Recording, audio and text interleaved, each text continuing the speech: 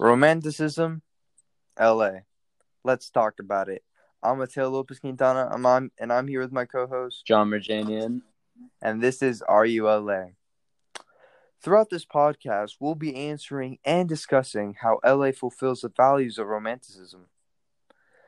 The main beliefs we're talking about, we have three of them. We have individualism, nature, and idealism.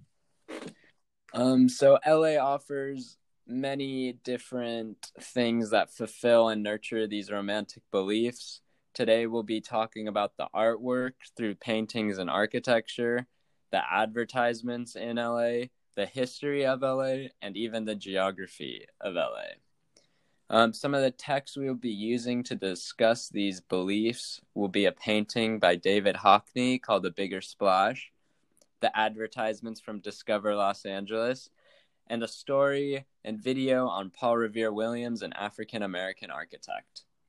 So to start off, we're going to start with individualism. So Mateo, what even is individualism? Well, individualism is almost in the name itself. You got to be individual. It's best to be yourself, be unique, be original, all right? It's like you're not following you're yourself. You're a leader. You're your own. So would you say that it's very valued in LA to be unique and to have your own little flair on everything? Like, is that looked up to? I personally think it is because when you come to LA, like some people think you're just gonna copy what the other stars have done, right? Just go to Hollywood and become famous. But when it comes to individualism, you want to be yourself. That's how you get known in LA. Most of the actors that grew up from LA did something. They did something that proves that they're their own, that no one else has. That's what it is. So now tell me, how does our city even show their individualism? Well, all you really need to do is get into the heart of LA and the cities around LA and look for all the diversity in the people, in their outfits, in their attitudes, from their cars to their music to what colors they're wearing. There's so many things that go into the people of LA and why they are themselves unique. All right. So, John, when I was researching, I found this painting by David Hockney, which is supposed to show individualism. Can you show how that shows that? So I know exactly what painting you're talking about. I personally really like it. It's very simple. There's not much to look at, but when you actually analyze what is happening, there's a much deeper message in individualism. So when you're looking at the painting, you see the house and a couple trees and the pool, and you see the splash. And there's no person necessarily related to that splash. Like, you don't see a person in the painting. But when you look at it, you can see all the different lines and the different shapes that this person's splash is doing.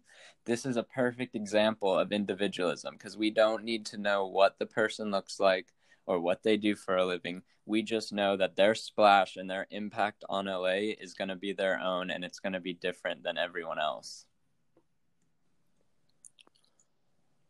Wow. So, something that popped in my head was that, so couldn't a priest be like that in a way? Yeah, I could see how a priest would have their own individualism or types of individualism on themselves. They have their own beliefs, their own ideas. They follow the path that they create for themselves, with the church and their own religion. And with the priest, this can lead us into our next topic, idealism. And starting idealism off, what even is the idealism belief, Mateo? So, idealism is believing in that perfect world, that concept where everything is perfect. The things that are most desirable in people, places, and things. So you're telling me that this idealism doesn't refer strictly to religion? So, does it strictly refer to religion? Is that what you're saying? Yeah. Is it only based off of the religion and your religious beliefs? It can, but not I don't think so. Because the reason it can, in some aspects in the different religions we have in this world, there's some points where there is idealistic views, but also there's some cases where it isn't, where it's so simple that it can just happen. It's not really the perfect world. So when you think of idealism, you want to believe that perfect concept. So for example, a concept could be peace. You want everything to be peaceful, right? Yeah. But it's so unrealistic, and that's why it's idealistic. That because it's most desirable, but it's so hard to achieve. Okay, so you're saying that this idealism isn't necessarily religion, but it's that specific person's perfect view. Yes. Okay, so how do the people in LA show and support this belief? Well, LA, according to most people's point of view, is the concept for success, right? And most people believe that success is most desirable. So having that desire for success drives people to LA and drives people to succeed, right? For example, that's one of the reasons we have 4 million people in one city. That's why people are here to become successful, and that's what's desirable. Okay, I see what you're talking about now. I recently watched this video on Paul Revere Williams, and I'm super impressed with how he was able to find his success in LA. How is his story of an African American architect and his life story an example of idealism? So I'm just gonna start out with Paul Williams is one of them is an amazing architect and just in general and one of the best for LA in history. I love his work. I know which video you're talking about. I've seen many more videos of him. I just love how he works. And the reason he is he follows idealism is that he wants to make sure that everyone has a place. And what people think have a place, what's most desirable people when they think of place, is a home, right? So even though he's most famous for building those houses for the rich, right? Mm-hmm.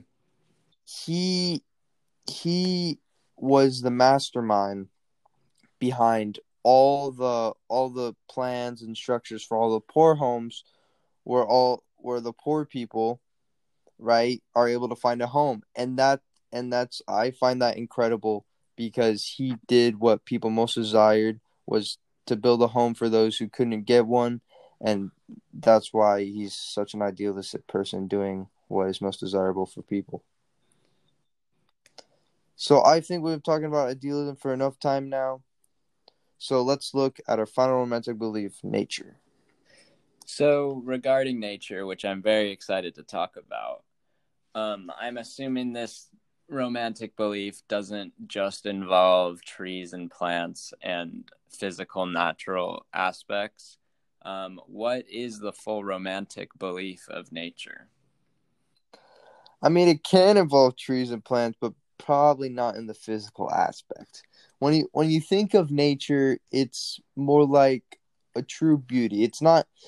Like it's not just touching a plant, be like, wow, that's soft or that's prickly, right? It's more like taking it in and just feeling the space around you and just relaxing and just really just find a place of healing. That's what nature is. It's like an escape from civilization where you need to take a break and you just need to see what's really going on. It's like a reflection place, you know? So, with this romantic belief being named nature, does that mean that you have to be in nature for you to be one with this romantic belief?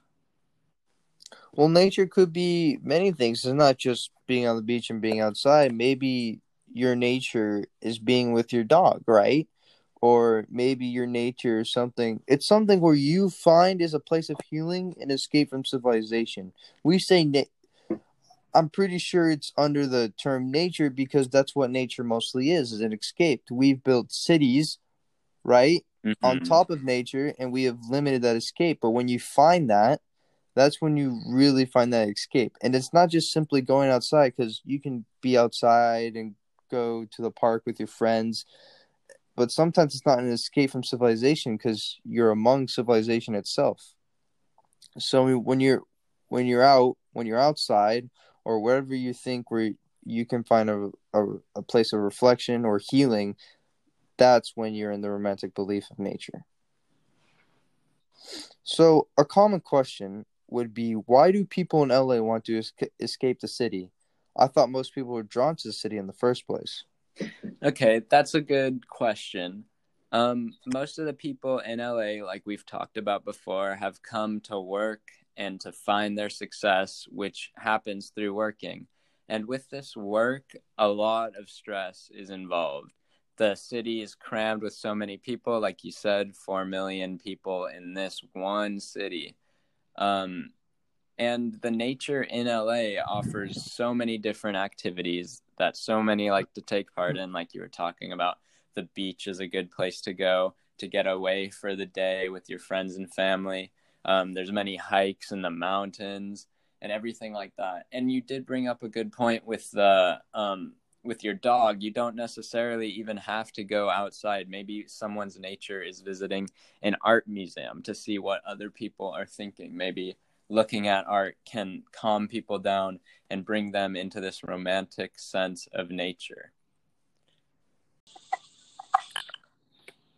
Well, John, today we talked about how LA fulfills the values of romanticism. Let's summarize the 3 beliefs we've discussed today. We've explained how individualism is a huge part of LA and can affect everything from clothes to cars to personalities. And we've also talked about idealism. LA likes to show a lot of their idealism through success with money, all the actors, all the people coming to find success. Many people are motivated just by this hope of success. And then our last romantic belief we talked about is nature, the escape from the big city, a place to relax, de-stress, and do some self-reflection. The texts that we talked about today, such as the advertisements and paintings and people, supports our romanticism.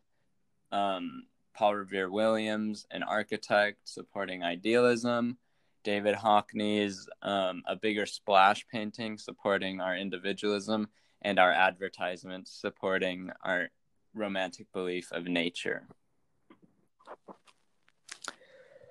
So we learned from that just simple painting to a shows how LA fulfills the values of romanticism.